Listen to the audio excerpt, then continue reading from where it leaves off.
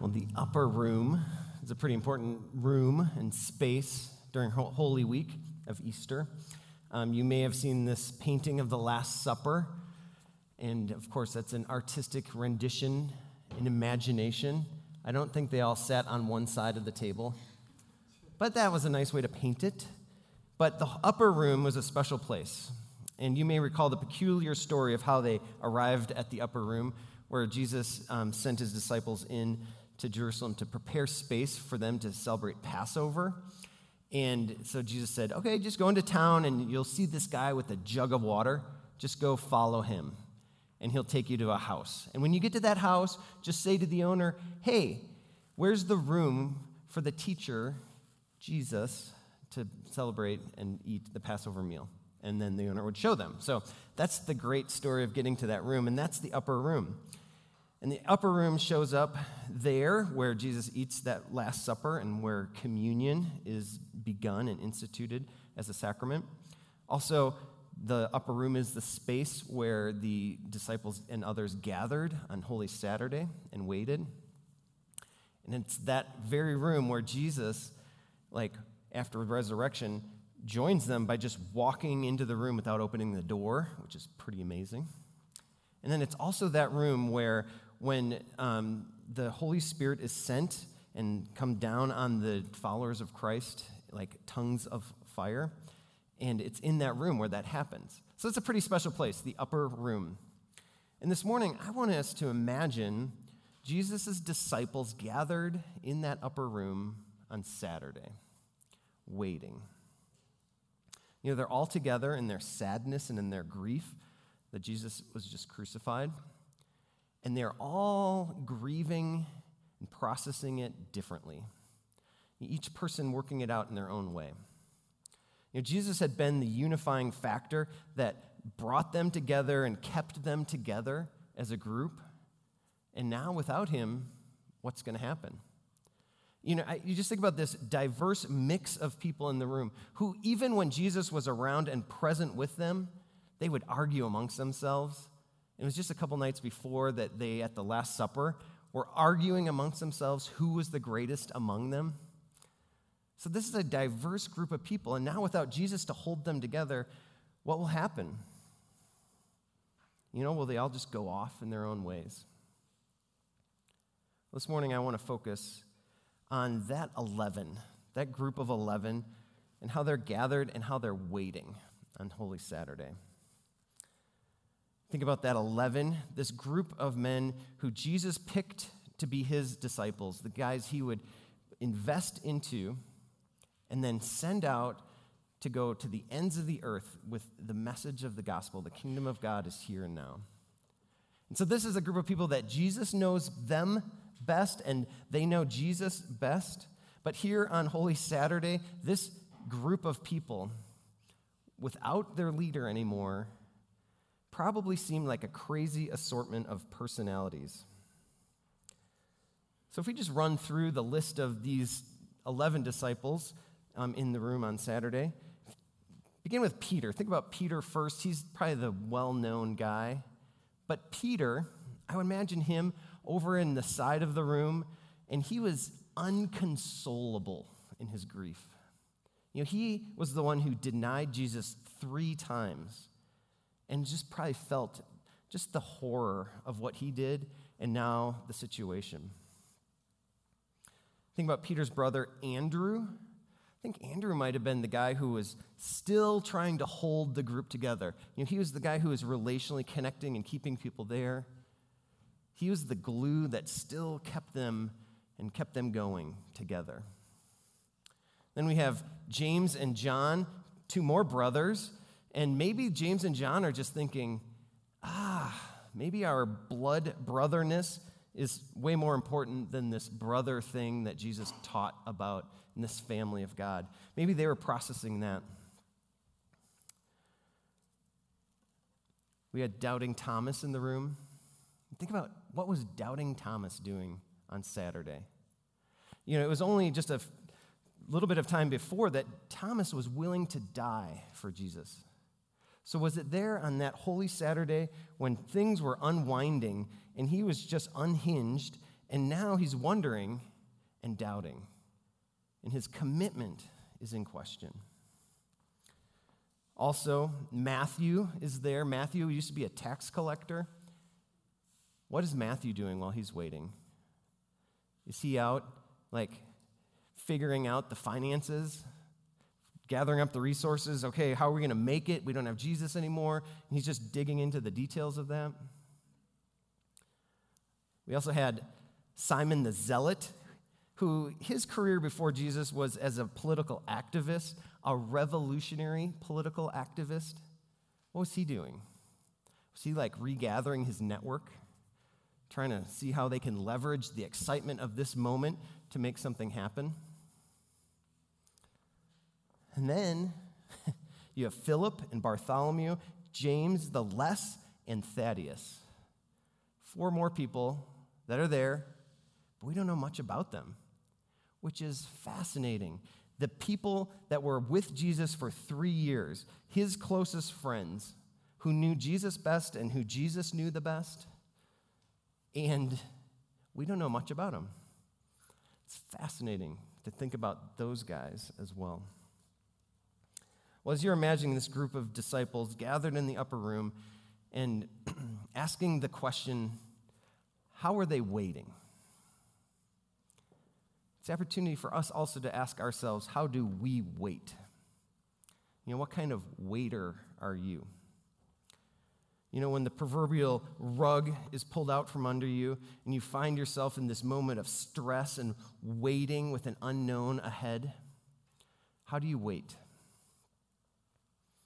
I was talking to someone yesterday who answered this question because it was in the e-news. He said, how do I wait? Impatiently. Impatiently. Just want to take action, want to move, want to do something, not wait. Maybe you can relate to that. Or maybe you can relate to when waiting, your mind just activates in this crazy way where it's just spinning with ideas and assessing the situation and coming up with possible solutions and just going crazy in your head. Or maybe you can associate more with drilling down into the details, gathering the resources and the information and having it and figuring it out and then making a decision how to go forward. But how do you wait? Well, this morning I want to introduce you, if you don't already know it, to the CVI, the Core Values Index, which was developed by Lynn Taylor. And why do I want to introduce this to you? Because I think that understanding something about ourselves, our innate selves, the motivational drivers within us, help us understand how we wait. And there's a possibility that we can also understand how other people wait and that they might wait differently than we do. So, the CVI assessment, which you can go online, and I think it's in the program if you want to find that. You can take that assessment and they'll help you figure out who you are. But the assessment helps identify your motivational drivers. What is your core value that you are living from? It's inscribed into your very nature. It's innate. Here's what Taylor claims about the CVI. Taylor claims that the Core Values Index is the most powerful human nature assessment ever developed. So that's pretty powerful. It's the most powerful human nature assessment ever developed, helping you identify these core values in you. And that's connected, of course, to what Abraham Maslow talked about in this innateness within us. Here's what Maslow wrote. We have, each one of us, an essential inner nature, which is instinctive, intrinsic, given, natural. In other words, with an appreciable hereditary determinant and which tends to strongly persist. This core shows itself as natural inclinations, propensities, or inner bent. That authentic selfhood can be defined in part by knowing what one is fit for and not fit for. So you think about this innateness in you, these natural inclinations. We just sang that great song, and I wrote down the line, made by you, made for you. This thing that God made you, he knit you together in your mother's womb in a particular way, giving you these core drivers. Seems helpful to understand that in ourselves, and then how we approach God because of that. All right, so how does this CVI work? Basically, you take the assessment, and the assessment puts you into one of four categories, one of four values: banker, builder, merchant, and innovator. Banker, builder, merchant, innovator. And here's the description that is in a quick way that Taylor writes. Builders take action and create results. Merchants develop relationships and inspire others with their visions of opportunity and promise. Innovators assess situations and solve problems, and bankers garner all important information and manage resources, ensuring the safety of their societies. A little description, helping you understand a little bit more. I personally, when I take the assessment and I affirm it by my own experience, is that I'm an innovator. So here's my little chart, and you can see innovator, the purple on the bottom, is big. It's way over there. And then in second place, in percentages, is merchant. And then over there, builder, I'm a little builder, and then a little wee banker. That's who I am. It's a little bit about me. You know, this is off topic, but I've been thinking about my dad lately, and my dad passed away 6 years ago, and how different my dad and I were. And I look at my innovator, and my approach to life was very different than his banker approach to life. And I just think about these funny things my dad had this perfect typewriter handwriting. Some of you have seen my handwriting. Maybe some have even argued that it's not even writing. Because I'm an innovator, just creating new language. My dad, he would mow the grass in this patterned, and I remember him trying to teach me how to mow the grass in this patterned kind of crazy way. And, well, no, not crazy, orderly way. And then my innovator, do you know how I mowed the grass? I just drove around with the lawnmower until it was all shorter. Just the differences of people, right? And so I really appreciate that difference between myself and my dad. All right, so again, here's the categories. Builder, those are about people who are about action and results. Merchants, people who are about relationships and vision. Innovator, people who are about assessment and solutions. And banker, people who are about conservation and information. I like the way Taylor sets this up to help us imagine this using the idea of a village. You think about, a couple hundred years ago, a village of people gathered, and they're living together and figuring out life together and surviving. And they're in that village require all four of these kind of people, these four values within people. And here's what he says. This is a great illustration. So he says, after the builders in the earliest societies brought home the elephant to feed their village, after the merchants told the stories of valor and brilliant strategy, after the innovators worked tenaciously to develop new weapons to better protect and feed their people, the bankers went out into the dark, gathered the hot, breathing coals into the center of the fire pit. They covered them with ashes and laid large logs around the precious embers, banking the fire for the next day's use. Everybody is needed in the society. So as you think about yourself, what category might you fit in? Just getting the general descriptions of them and understanding that you are made up of a combination of percentages of all four. You function from all four areas, but is there a primary home where you most often live from in your motivational driver? Well, if we go back to our 11 disciples waiting in the upper room and think about them and the CVI, think about them, the thing that God made them to be as individuals and what they brought to waiting. I want to just look at a couple of them and talk about their core value and how they brought that to their waiting. First, we have Peter. Again, Peter. I'm pretty sure Peter was a builder. He took action, he got results, and he didn't think too much about it. If you read the stories about Peter, you just know that that's true, that he was a builder, and a key aspect for builders is faith. He just believed. He's like, yes, I believe this. We can do this. Let's just go and get it done. Faith drove him. And so you see Peter living out that faith when Jesus comes walking across the water out to the boat. And what does Peter do? Of course, he hops out of the boat and starts walking on the water too. Until he starts thinking. And then he's like, I can't walk on water. This is not natural. And then he sinks, right? But his first inclination was faith, to take action, to move toward Jesus.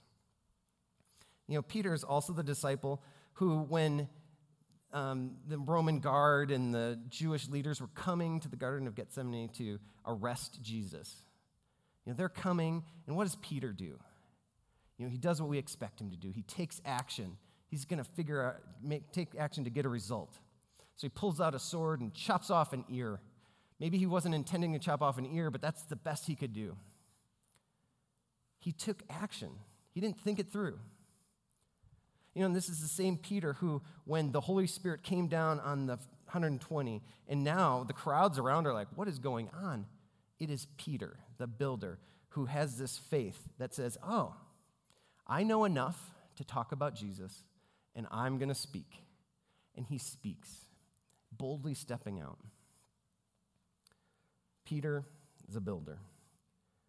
Peter's brother Andrew, I think he was a merchant. In all these stories we have of Andrew, every time it seems like Andrew is bringing someone to Jesus. So we see that in the beginning, right away, that Andrew brings his older brother Peter to Jesus.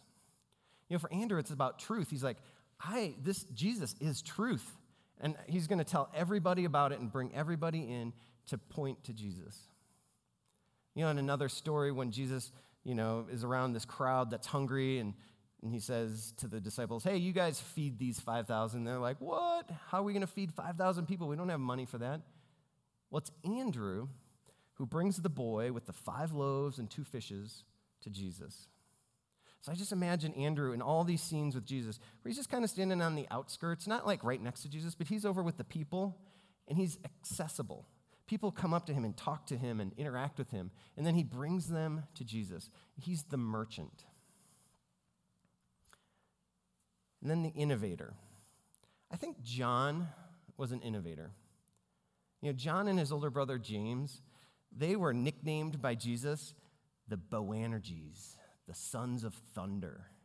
That's pretty awesome, because I think that they had these big personalities and they had these big ideas. And they just lived in that space, and Jesus identified that and saw that in them. Here's one insightful story about John and James. It says, then James and John, the sons of Zebedee, came to Jesus. Teacher, they said, we want you to do for us whatever we ask. Jesus said, what do you want me to do for you?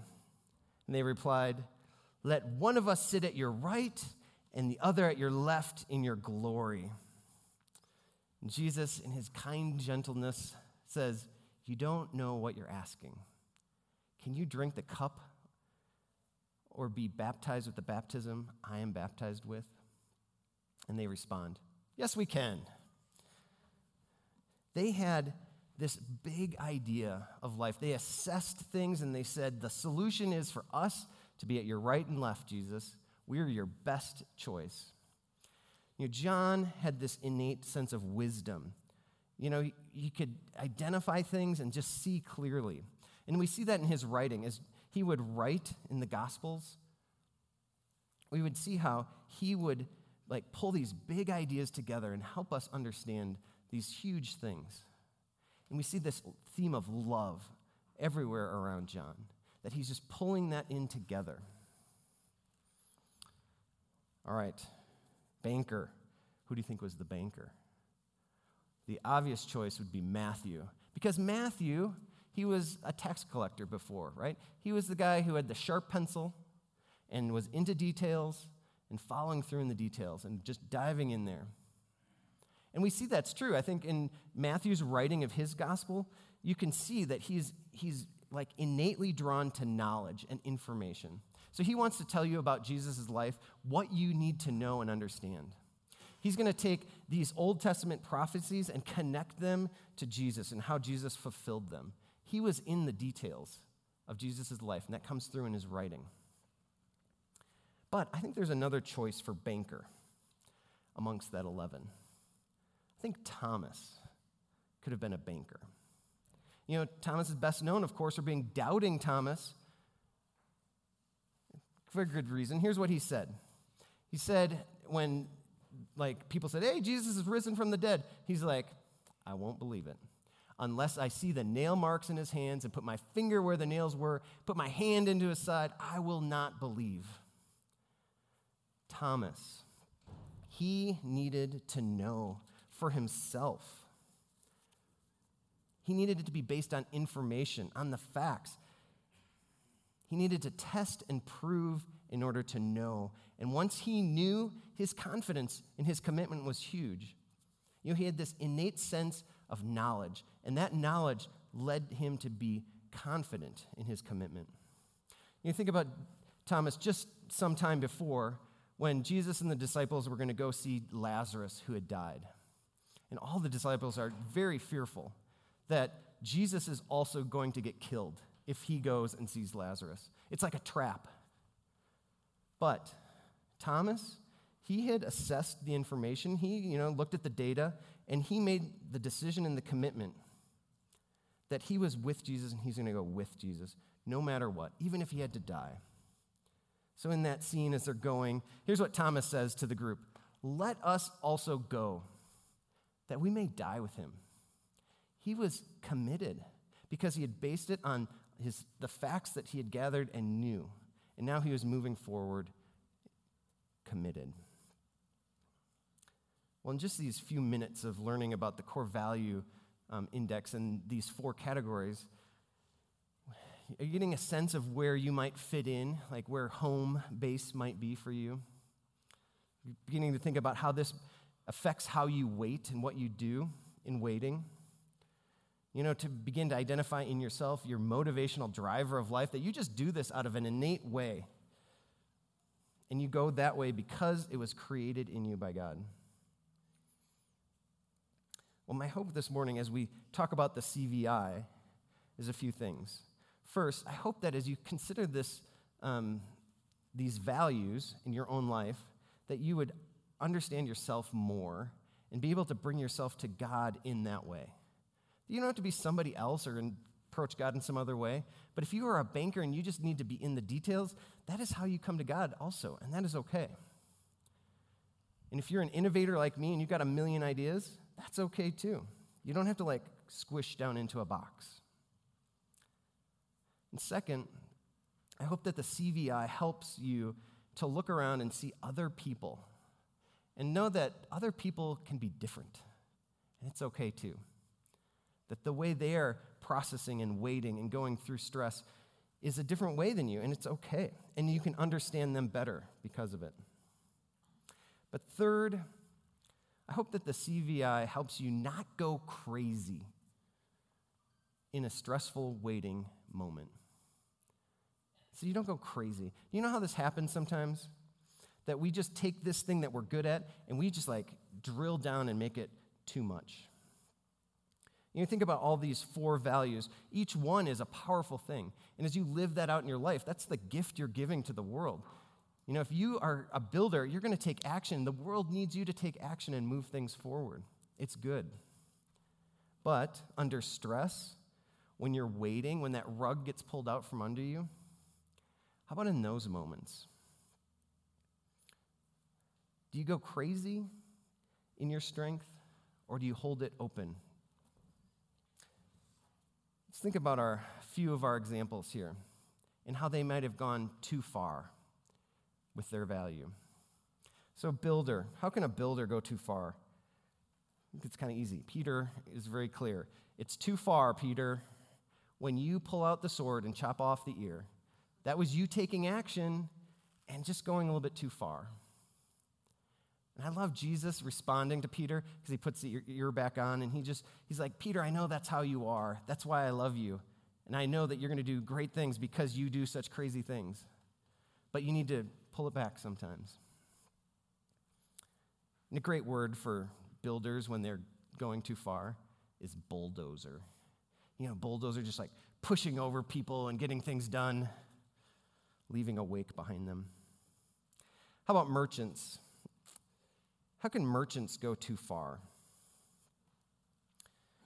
I think we didn't even mention Judas Iscariot because he was not there on Holy Saturday. He was at the Last Supper. But think about Judas Iscariot. I think he might have been a merchant. And he cared a lot. And he cared about the vision that Jesus had. And he was bought in and wanted that vision. But he didn't see it happening fast enough or in the way he expected it. And so he took action on his own. And he became manipulative in what he did to make something happen. Thinking about that merchant trying to make something happen on his own. And he went too far.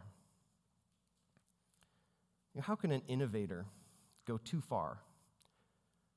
Again, I think it's easy to look at James and John, and they're like asking Jesus, hey, can we sit at your right and left in glory? Maybe that was too far, guys. You're asking too much. Let Jesus decide that. Maybe I can imagine for John having such big ideas and just swimming around in them that at times he could get bogged down in so many ideas that it was hard for him to take action, hard for him to move. And ideas became too much for him. And how about bankers? How can they go too far? Again, here we think about Thomas asking this audacious thing. I won't believe until I stick my finger into the holes. That's pretty audacious. But he needed that kind of detail. But Jesus, again, responds so graciously to him. Jesus says, hey, Thomas, here I am. If you need to, put your finger in there. But I'm here. And because of that, because Jesus met him where he was at, giving him the detail and the minutia that he needed, that gave Thomas the confidence to move forward in his faith, to go to the ends of the earth to bring the kingdom of God. So how do you wait? If you're identifying with one of these 4 core values, in that, how do you wait? What is your kind of motivational tendency? What's innate in you? And how do you use that in strength? But also to ask the question, when you're in that stressful moment and you're tempted to go too far, what do you need to do to tame down that motivational driver? To bring yourself to a place of quiet and calm and listening before God. Isn't that the invitation of God when we're waiting? God invites us to come, be still, and know that I'm God. You got to do some work in your own self to quiet things down, to come, be still, and know that I am God. That's our invitation as we head into Easter, just a couple weeks away. Let's pray. Heavenly Father, thank you for the unique way you've created each of us, with a unique mix of each of these 4 core values. I pray that we would know ourselves in order to bring ourselves fully to you. And God, that we would be able to see others and appreciate others and give them the grace that you give us in meeting us exactly where we are at. I pray as we wait that we would bring ourselves to you, to be still and to know that you are God. Lead us into that. Amen.